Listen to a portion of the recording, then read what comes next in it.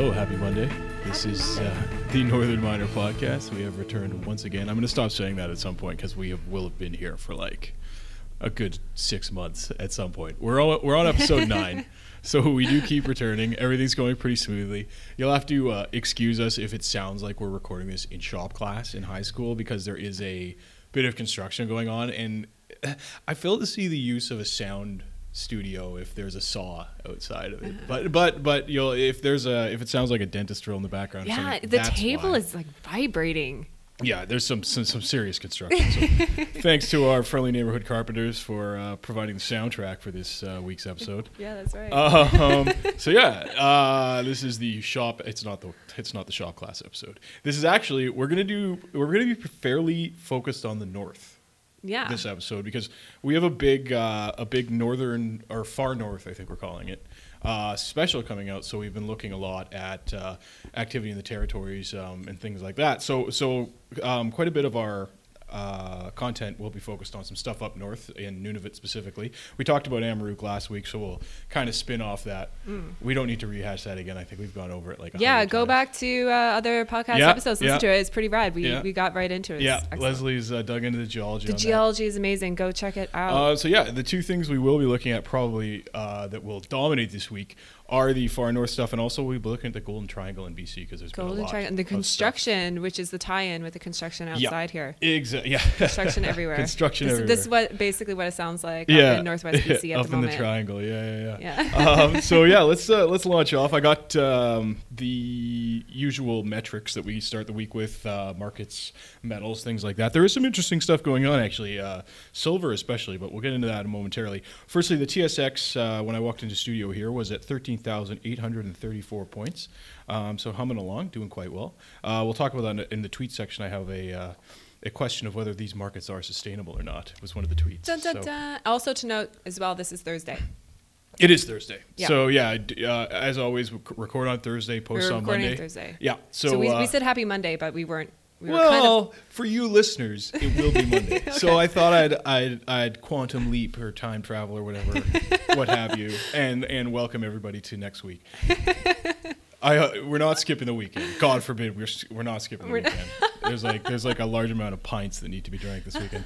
The Toronto Stock Exchange Venture, it was at 658.74 points. That's actually really good. Yeah. We can all say everything's relative, really. It used to be much better. I remember 900 points. That was sweet. 1,200. Yeah, now we're talking. But so it's better than when it was at 500, which to start the year. Copper continues to hover between around 210 and just below 230. Today it's at 225 a pound. Talk a little bit of macro in a moment on why that is. Gold is smoke show. Everyone's talking gold these days. It's kind of propping up the market, the junior market anyway at this point. But it's at $1,250.50. Nice. West Texas Intermediate at $43.42 a barrel, and we did just talk about Kuwait and what's going on with oil supply right now. But mostly that rise is on U.S. economic data and some messages coming out of China. And then silver, 11-month high. Briefly. Yeah. So silver guys are friggin' Pan American Silver has been having quite a run in their share price. I think quite a few of them have been doing fairly well. It was at around $17 an ounce when I walked in. And as we mentioned, that's a 17-month high. So interesting. I just got a note from TD Economics today on silver just because they were like, oh, God, we got to revise our price decks because we thought it was going to be crappy for like another year at least. So TD had a modeled silver prices at around $16 an ounce for both 2016 and 2017, so this year and next year. They have thus far bumped them for this year to $17 now, so $1 up per ounce. And 2017, they bumped them to $18. So they're up a little bit. I know a few. I love these price forecasts. Oh yeah, they so funny. I think they just pull them out of a hat. No, that's unfair. I mean, it's more so they have to base their assumptions on something, right? Yeah, totally. And so just rewinding to copper briefly, another note I got from Canaccord: policy action in China and the U.S. is seemingly underpining copper at around 220. They question whether that's a bit high. A lot of people think copper should be a little lower than 220 right now. Not obviously we've talked about not over the long run, but right now. And one of the things they mentioned is, and we've talked about this before, is we've yet to see really any material curtailments in copper production. Like nobody's really closed any mines or done any big cutbacks yet. So we'll see how it goes. But pursuant to that, big base metal earnings coming up. So I got dates for everybody. Anybody wants to check in on these conference calls, on these earnings forecasts, whatever you want to do. Nevsun Resources on April 21st. Teck Resources on April 26th. Yep. Capstone, same, April 26th. Lundin Mining the 27th. First Quantum the 28th. Hudbay the 28th. Copper Mountain May 2nd. And Imperial Metals sometime in mid-May. That's just pure Imperial Metals. Well, we'll do it at some point in May. I don't have any idea when, but we'll get there. Probably at the last possible day they can file them. So big copper earnings this week. Lots of the big guys coming up. So take a look at that. Also, there's some gold Q1s are coming up. Barrick Gold Corp, Newmont was last night. Did really well. Smoking results. I haven't seen those yet. Yeah, I'll probably rate those up. I'll take a look. They did disclose that they have a bribery probe going on. Like they didn't disclose which country that they were getting. Maybe Indonesia. Probed. Well, the speculation was actually Peru. Yeah, it could be Indonesia. Because we could speculate, but I have no clue. So let's jump in to. Do you want to start with the Golden Triangle, or should we start with the Nunavut action? Let's totally start with the Golden Triangle. All right, let's do it, because there's been not massive deals, but there's been a little bit of movement as far as claim ownerships and guys doing deals and staking. So we'll start with, I haven't seen the article yet. I know Trish is working on it. This was on April 19th, so this was Tuesday of last week if you're listening to this on Monday. But Seabridge Gold acquired Snip Gold for around, the consideration measures up to just under 10 million, so about 9.9 million. And it's about this is the best. Snip shareholders are entitled to receive 1/63rd of a share of Seabridge. So whatever you have, divide it by 63. That's what you want. But it was 124% premium. So it was about 29 cents a share. So I don't have it on me what. It's 124% premium based on Snip's close at the time of the offer. So, and Leslie is our resident Golden Triangle expert. I love the Golden Triangle. So all this stuff, maybe the best way to start is if you want to give us all sort of a verbal geographics on where. So you have KSM, right? Oh yeah. We're also going to get into Colorado on the KSP, and then who else? Skeena's right there, right? Yes. So this is all kind of within, well, not necessarily rock throwing distance of each other, but it's kind of. Oh, it's all kind of it's a big little cluster. Are like most of these claims contiguous to each other? Well, KSM. Yeah. Right. Yeah. They have probably one of the largest metal accumulations in the world. Yeah. In terms of copper and gold. Yeah. And that's like spread out between 3 different deposits: the Kear, Sulphurets, and Mitchell. Yeah. Yeah. And I think it's like, I'm not exactly sure the kilometer distance. I think it's about 8 kilometers. Like if you just go over mountain range, there's Bruce Jack. Yeah. Right? Yeah, it's right there. Oh yeah, Pretium's right there too. Yeah. So Pretium's Bruce Jack is there. And then of course you have nearby that, then you start seeing the KSP. Yep. That's the similarity in name, and that's Colorado Resources. Yeah. And then from the KSP property, about like 15 kilometers or so away from that, you have the Snip mine, which is now owned by Skeena. By Skeena, we just picked that up. Yeah, just picked that up from Barrick. Former Barrick. So it's all kind of clustered. In the deal for Snip Gold, which is actually the company, we don't want to get Snip Mine and Snip Gold confused. Snip Gold's actually the company. Snip's an old mine. Yes. It's confusing because everybody names everything. It's like SK2. Snip. I'm like, oh God, I can't keep track of them. Yeah. Anyway, so what Seabridge ended up picking up was around 286 square kilometers. I guess it sort of abuts KSM. I'm assuming that it's the geology is really similar, and the reason why they did that is because they said geological similarities on the Snip Gold's ground, and as well as personnel, and there's a lot of synergies there. Yeah, and so this the main asset on Snip's ground, or Snip Gold's ground, there we go, which is just shy of 300 square kilometers, as mentioned, is this Bronson Slope porphyry. Right. And it does have a resource on it, and it looks fairly similar to KSM in terms of not size, obviously, but grade profile. So it's got 187 million tons at 0.36 gold, 0.12% copper, and 2.1 gram silver.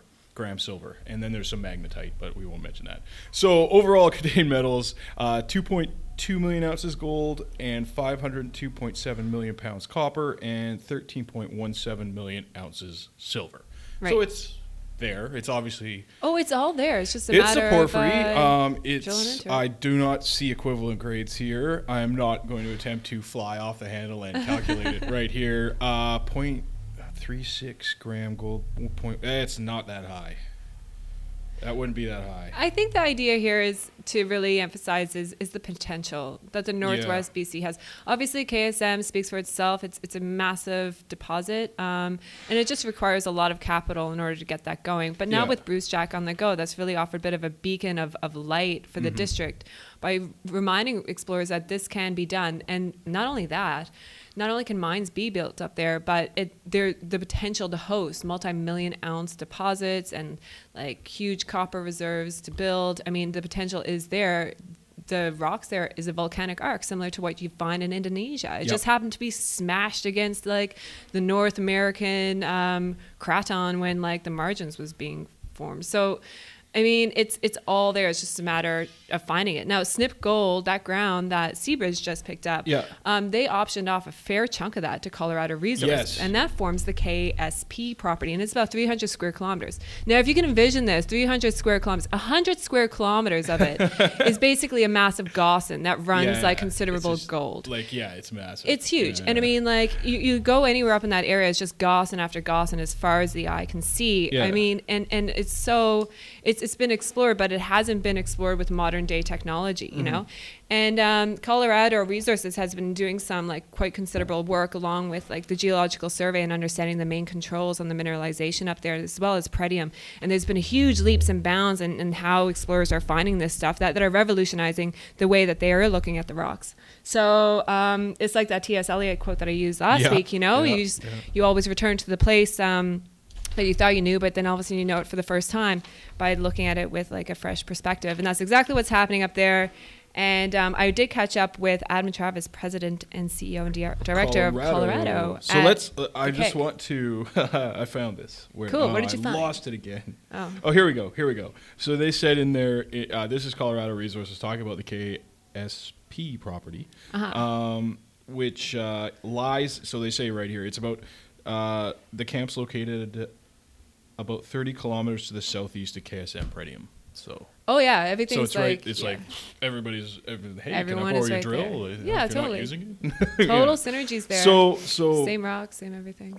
As we'd mentioned previously, the KSP had not been a focus for Colorado up till this year, really, right? Oh no, they've been working on it since 2013. But they hadn't drilled it. No, they've been drilling it. Yeah. Okay. Well, like really modest sort of drill programs. So Okay. they started doing a lot of geological compilation work, I think, in 2013, and then they started drilling it. And they made 2 porphyry discoveries last year. But when I was talking to Adam at the Kamloops Exploration Group conference there the other week, he was telling me that they decided to switch gears from porphyry targets, because of market conditions, obviously, to high-grade gold. He said grade is king. So this year they're going to be looking at the Einel historical showing that's kind of like in the heart of their KSP property. And the cool thing is about the Einel is that it is basically forgotten about. Like the last time anybody looked at it was International Gulf Minerals, I think. In 2001, they went back up there to see, hey, does this warrant any more work? Because last time we were here, it was covered in a glacier. So when they went back, they found that the glacier was gone. And then they also noticed that, hey, wait a second, 17,000 meters of historical drilling hasn't been tied to any surface geology work. So nobody really knows where the heck the orientation of the ore body is or anything, and didn't even understand what the geology of the deposit was. But anyway, so not really a big resource to find there because of the limited drilling.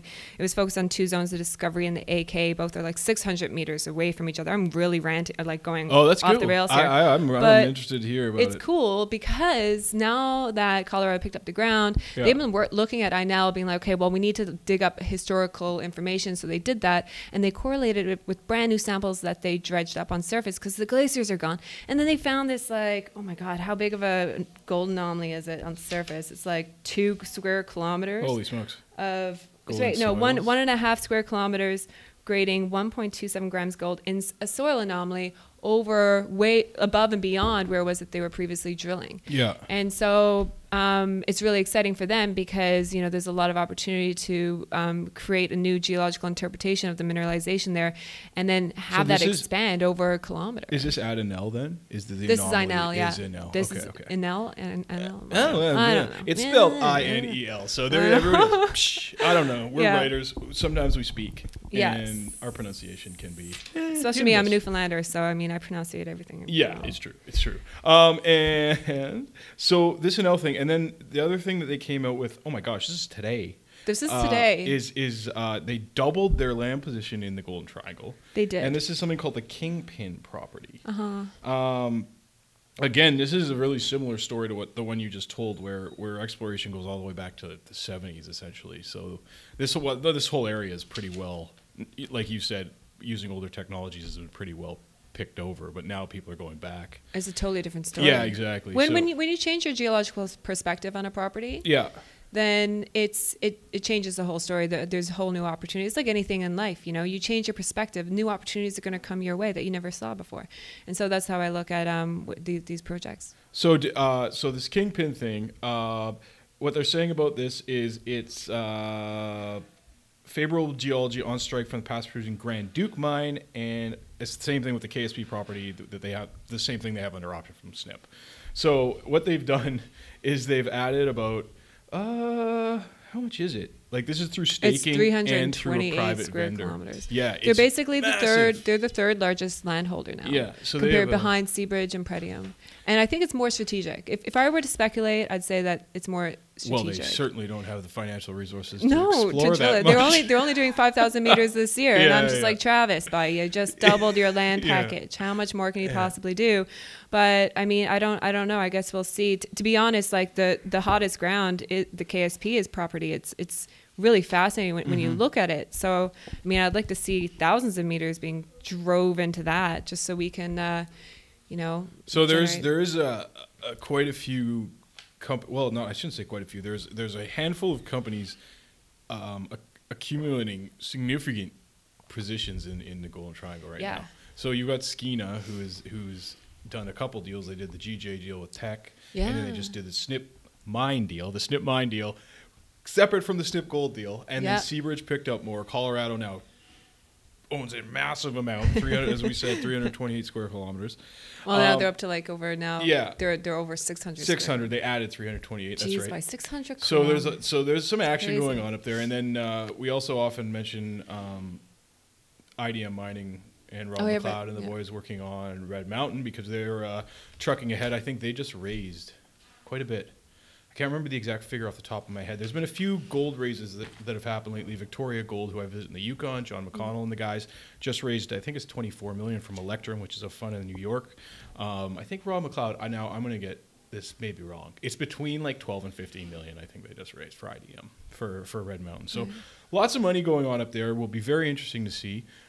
We do talk about social license in BC and these new water permitting and everything. So it'll be very interesting to see how this all progresses. So an area to keep an eye on. We do love the Golden Triangle. I want to actually step in one last thing. Yeah. Can I make a prediction? Yes. Yeah. We're all about predictions. I'm going to make a prediction. As long as it's not stock. I have a feeling that we're going to start seeing more VMS exploration up the Northwest. You mentioned this. And the reason why is because, I was speaking to Pretium, and Pretium will be they're basically on the hunt for another Eskay Creek on their property outside of Brucejack. Yeah. Well, because they're, everything's on schedule at Brucejack, but they still have exploration crews kind of running across the ground. Well, they just raised a bunch of flow through, I think. They have to spend. And they have to spend it. And so they're like the same rocks that host Eskay Creek come up through their property. Now, Eskay Creek happens to be the world's highest precious grade VMS. And it's spectacular. Very unique animal. Yeah. Very, very unique animal. 49 grams per ton. Anyway, so I just have a feeling that there's going to be a lot more hype built up around VMS lately, and I just want to make that prediction. It's my crystal ball of Leslie. BC VMS. That's. I don't know. I don't know. Keep it in mind, everybody. If you're. Why can't we find another Eskay Creek? Why can't we? Hey. Why is it just one? Don't let me keep the geologist down, and let's get out there and do it. I'm down. Everybody go look. And maybe I'll create it. Yeah, exactly. Go up there. Create the hype. Yeah. Just sure we could find a little shell for you somewhere. Stake some property, put it in there. But yeah, so that's the Golden Triangle. Leslie will. This is all, as we said at the onset, part of our Far North special. Yes. So this is going to be coming out this week, following week. So we'll go to print Tuesday, I believe, and it should be in your hands by Thursday, Friday of next week. So this has a bunch of really cool stuff.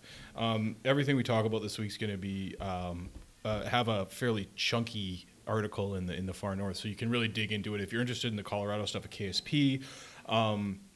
Leslie has a nice article coming out on that. If you're interested in the Seabridge Snip Gold deal, Trish has an article coming out. Oh on yeah, that. and I totally killed the geology description of Pretium. I just want to pat myself on the back. Do you want to read it?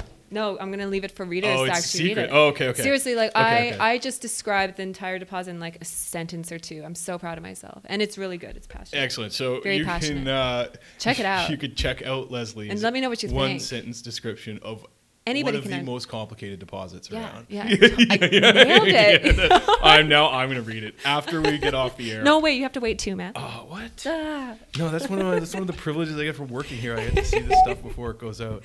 Okay. So yeah, let's truck on up to a lot farther north than where we are currently in northern BC, up to Nunavut. Nunavut. Oh gosh. I know. We have a bunch of stuff. We had been talking about Amaroq and Meadowbank and Agnico, and how exciting it is and how this could feed into a longer mine life at Meadowbank, and we're still eagerly awaiting Agnico releasing any sort of news, which I think is going to come out with their Q1s next week, so you could probably cover that. But there hasn't been any more new news on Amaroq. We're waiting for A resource update, and B, some drill results or something, right? But we do have a lot of insight on a few other projects going on up there. The first one, everybody knows Hope Bay, I think, and that's TMAC Resources. This thing has been around for quite a while. Think back to the early 90s, I think, but, prospectively before that. But BHP made the big discoveries in, I think, between 92 and 95. And so now TMAC Resources has it, and they are aiming to hit commercial production in early next year. So that's exciting for, it's 125 kilometers southwest of Cambridge Bay and east of Bathurst Inlet. So this is up, when we say far north, we're very literal at the Northern Miner. This is very far north. So the nice thing about it is that a lot of these majors put boatloads of money into this. BHP and I think it's Newmont and Miramar Mining were all involved and put 800 million into it. Newmont did in 2012. So TMAC can get this thing up and running for a reasonable amount. I think it's just over 200 million. They're about to hit production. It's going to produce 160,000 ounces gold for 20 years.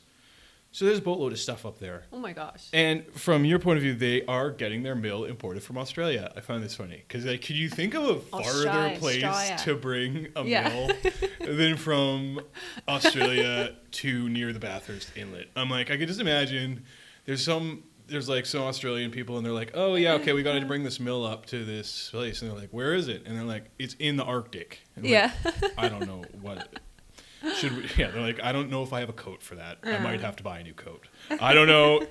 I don't know if I have it. Anyway, so TMAC's really interesting. They're kind of outside of Agnico, who's got the sort of is the guy the big kahuna. Is that it? I love how you just said that.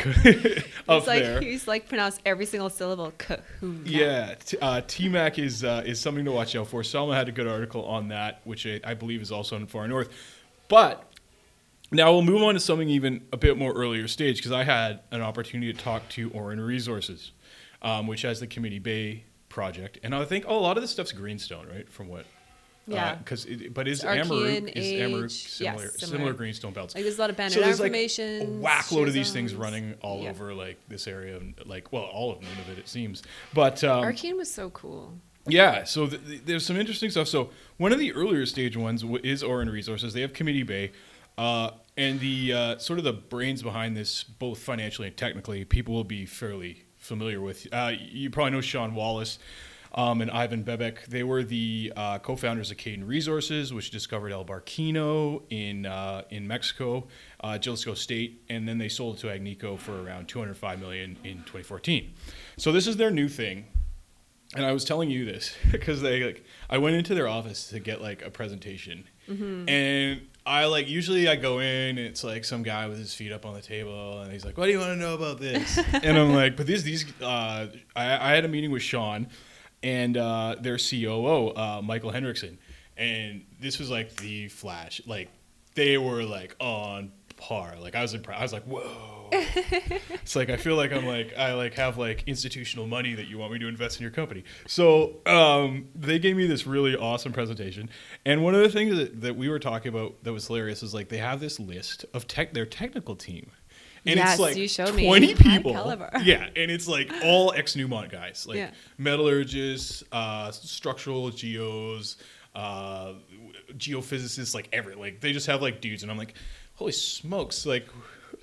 This is an extensive list of individuals. Like I'm like, is this like a hobby for half these guys? Or like they can't all be like hanging out in the office. You need a bigger office. So they and Michael Hendrickson, who's the COO, he was the former global structural geologist for Newmont Mining. So he's like so like impressive. He's like, my job is to go and look for district scale like deposits all over the world. Yeah. So he came with over to work with Sean and Ivan. And they did a 2-year process where they looked all over, globally for what they could find that resembled smoke for a district, like a district scale gold discovery. And so they settled on Committee Bay, which is it's about 180 kilometers northeast of Meadowbank, I think. So it's a little bit farther up. So it's not on the same. It's on the Committee Bay belt. So it's a different greenstone belt, but they think there's an analog between Meadowbank and that kind of vicinity, and what they're looking at Committee Bay. Yeah. So what they did was they ended up paying about $20 million in stock for a company called North Country Gold. They picked this thing up. It already had a resource on it, which was around, let's just say it's like, how much is it? Well, I'll just say it. It's 4.3 million indicated tons at 4.91 grams gold for 683,000 contained ounces and 5.5 million inferred tons. I hate reading resource statements on the air. Oh my god. Inferred tons average. So it has 960 because like when we write, we have to be very specific about how we write a resource statement, like where the grams go, how we structure it. Yeah. But now I feel like on the podcast we can be like, okay, they have 683,000 ounces of indicated gold and 965,000 ounces of inferred gold. Done. Average grade 4.9 to 5.4 grams. Right.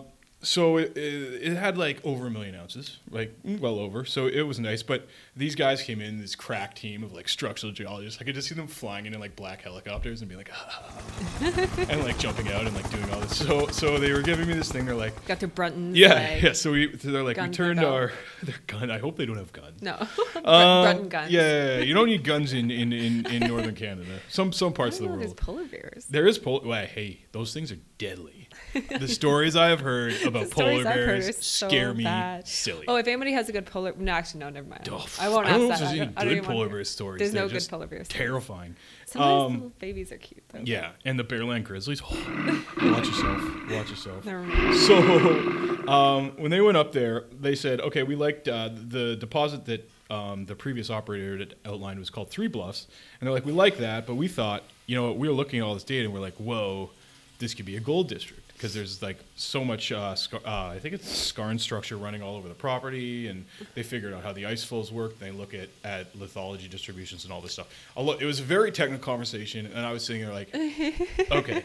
But it was really interesting. So what they were saying is what they've done now is they picked up, again, this is a case of someone expanding a land position like insanely. So they ended up picking up 500, like just shy of 600 square kilometers when they bought North Country. They then proceeded to stake and increase their position by 270%. So now they have 2,152 square kilometers. Is this like a new trend or something? I don't. Well, like, the way Sean biggest land package ever. Well, the way Sean Wallace described it to me is that he's like, we started going back and like initially the whole package had been consolidated, but then pieces had lapsed, and they'd been like, we don't have the money to keep that or explore it, so it lapsed. And he went back and said they went over technically, and they're like, oh no, we wouldn't have let that lapse. So they're like, we had to go out and reconsolidate it all through staking. And one of the really cool quotes I got from Michael is, I was like, yeah, that's cool. You should put that in your PowerPoint. Our technical claim is very deep, and we can handle a district of the scale like a major, except we're nimble and we're fast. So that's kind of the story that they're pitching, is that they can actually handle a property package of this size, and they do have the financial wherewithal. That's a good point. Right? So, so they consolidated this belt, and what they did was they did what he called a prospectivity analysis. A lot of this stuff is proprietary. I was kind of laughing because I'm like, it's like, we used our proprietary geochemical technology. And I'm like, what do you have, like special shovels or something? Or like, I mean, usually everyone's using the same lab. I'm like, what is your like, are they using the GIS a bit different? I don't know. Anyway, it's proprietary. Don't ask. It's under some sort of. They're using Mac computers. Cloak and dagger, silent helicopters flying in. Who knows? Who knows? So they did this thing. And what they came up with is this really interesting, what they call the Inuri corridor, and it's an anomaly with some promising magnetics and the highest geochemical signatures on the belt that anyone's found. So they found this thing, and it was marked by this boulder train, like this high grade boulder train, and the rock samples off these boulders were grading up to like 290 grams gold, like just Sick. wild. Yeah. So what they did was this is another, we always like these innovation stories about robots. So they brought up this remote controlled rab drill, like rotary air blast drill, and it just roams around the tundra like a robot. No. And it has I think it's a 1 kilometer radius without helicopter support, so it can just kind of like chill and just do rab drilling by itself. Right. So they brought this thing up, and it says it cuts their per meter drill cost by between 65 and 75%. Yeah, rab drilling is so quick too. Yeah. I was on a rab drill once in Australia. You rode it around? No, I didn't ride it around. That'd be awesome. Like, I was like sitting there covered in flies. We were going through like this boulder, so it was supposed to be like super quick, but in fact, like I was sitting around just waiting for like an hour or two between the runs.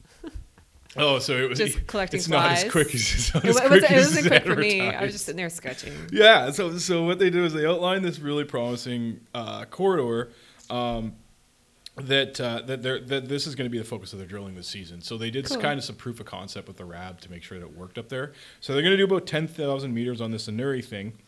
And Sean was telling me, he's like, yeah, because the other question I asked, they just raised around. Well, they were going to raise $8 million via, I think it was a bot deal. Bot deal offering, but they ended up boosting it to $15 million, so almost doubling it because there was so much interest. So they're about to close. It looks like they're going to close a $15 million financing to drill this thing, but they're still only doing 10,000 meters. He said if it was a better market, he said we'd be doing like way more meterage on it, but because that's how they're wired. But they're just going to do a little bit. Well, not a little bit. 10,000 still for a junior, quite a lot.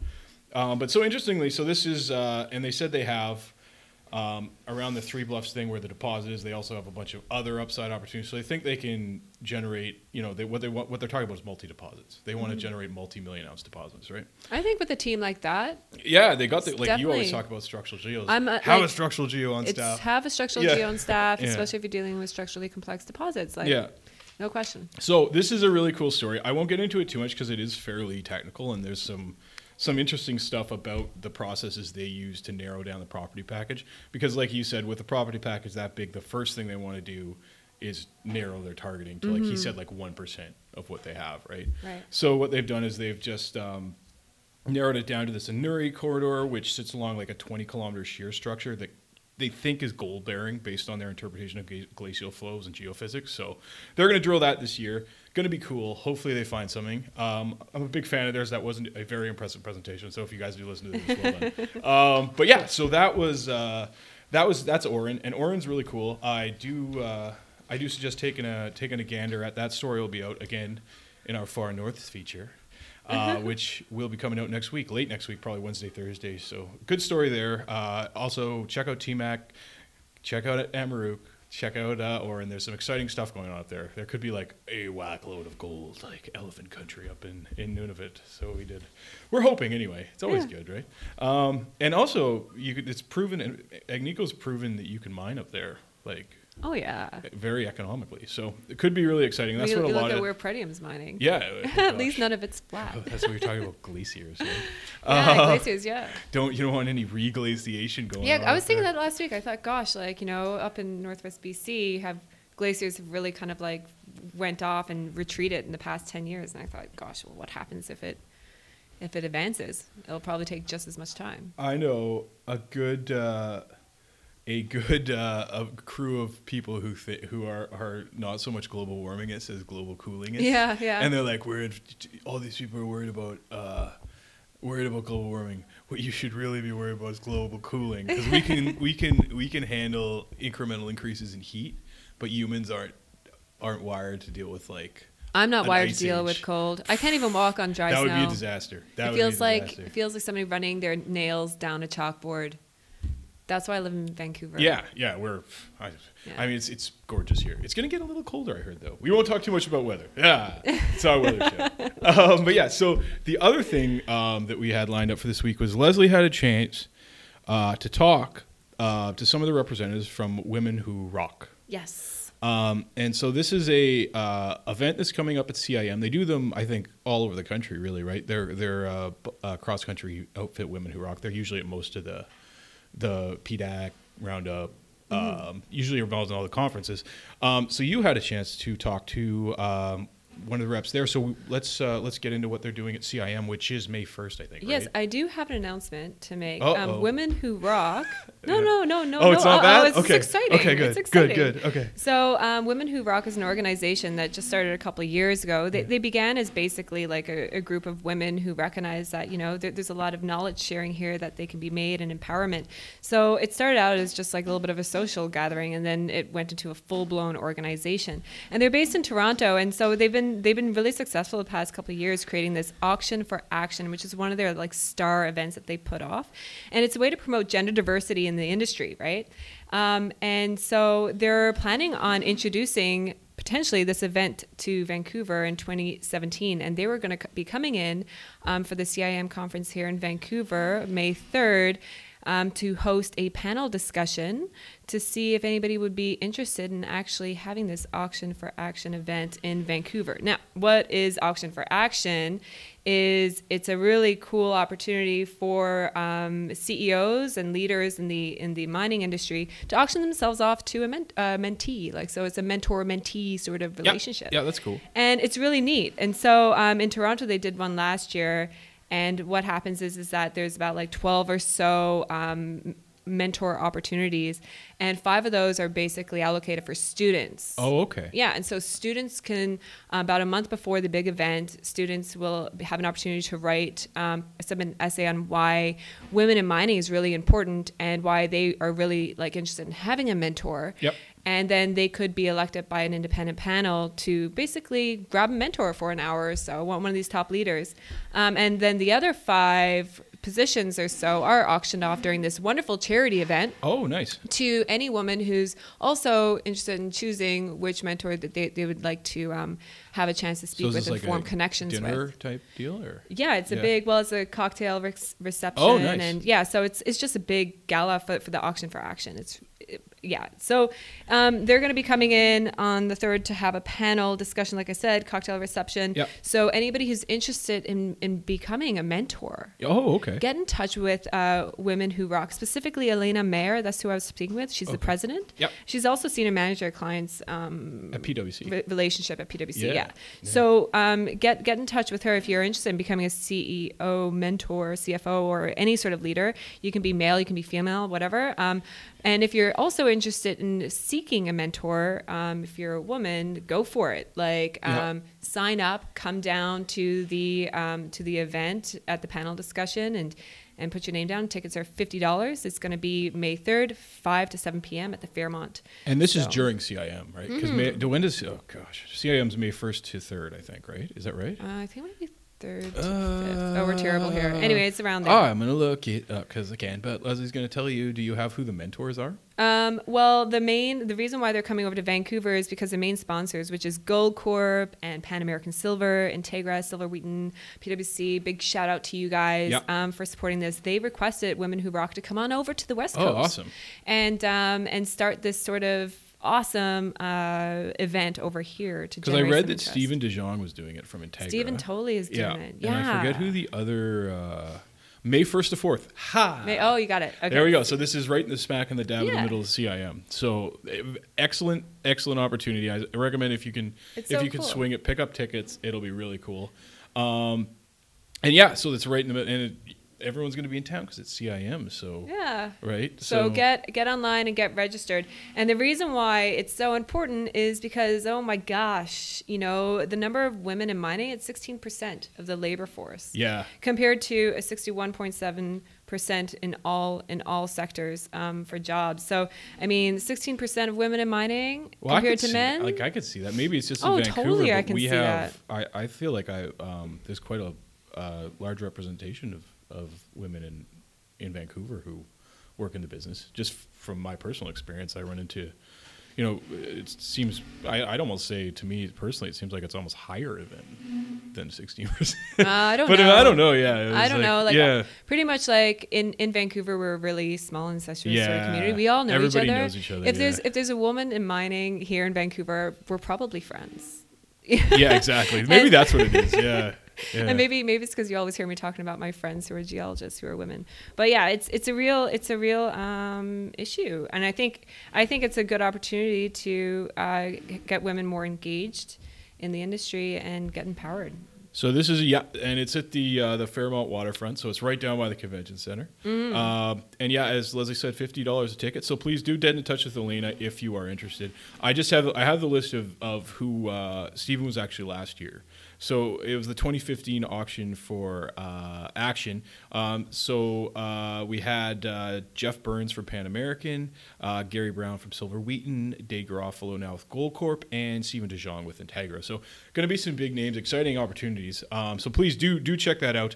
Give Elena a call if you get a chance, and we will definitely see you at CIM. So. Or you'll be out of town. I'm going to Hawaii. Oh, you're going to Hawaii. I know. Matt will be covering I'm gonna miss it. Referring to himself in the third person, walking around. That's okay. I'm Matt. Leslie's going to be in Hawaii. Yeah. Lucky. That's good. It's all right. CIM will be fun. I always have a good time. I think our publisher Anthony Vaccaro is coming out. Yeah. Possibly our awesome sales rep Joe Croft. We'll have a good time. We'll hit some of the socials, have some few beers. Hopefully, I'll see you out there. But without any more delays, it's time to get down to the bird on a wire, as I call it now, or tweets.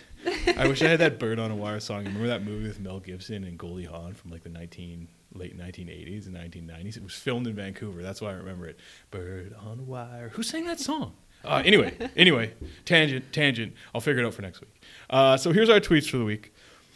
I had referred to this at the onset, but Deutsche Bank just tweeted mining sector up, and I don't know exactly what the definition of this is, but mining sector up 46% year to date. And Deutsche Bank's question is, are valuations already too high again after commodities slump? So they're wondering if some stuff's maybe a little bit overbought already. So that's a tweet from Deutsche Bank. Very bright and sunny tweet. Thank you. Again, from our friends at InfoMine, who we're going to be doing, I'll do a little pitch on the partnership we're doing with Intelligence Mine and some of their stuff at the end of the show here. But InfoMine tweeted, iron ore soars past $70 to a 16-month high. So iron ore isn't like, the black sheep anymore, where Rio and BHP are just crushing the market with it. It seems to be going up again. So we'll see how some of our Labrador Trough iron ore plays go as we move along here. It's not 150, I'll tell you that, but it's getting better. Yeah. And an update of this is I have this, and now I should do this every time they have one, but this is a bit of an older tweet. I meant to mention it. It's tonight. It's Thursday. It's tonight. But Mining for Beers is tonight. So if anyone, have fun at Mining for Beers. next time I'll try to get out ahead of it. So I do have Mining for Beers tweet April 21st. It is their next one. I'll give people a heads up. We won't retroactively let you know next time. We'll try to. I should try to make it down. Yeah, you should. April it's tonight. 21st. Yeah. Well, not tonight. But next time. Next time. I try to make those. They're always fun. They're Sean great. Kingsley does it. Sean, fantastic. And they're a good time. Yeah. And then a tweet from our friends over at Mine.com.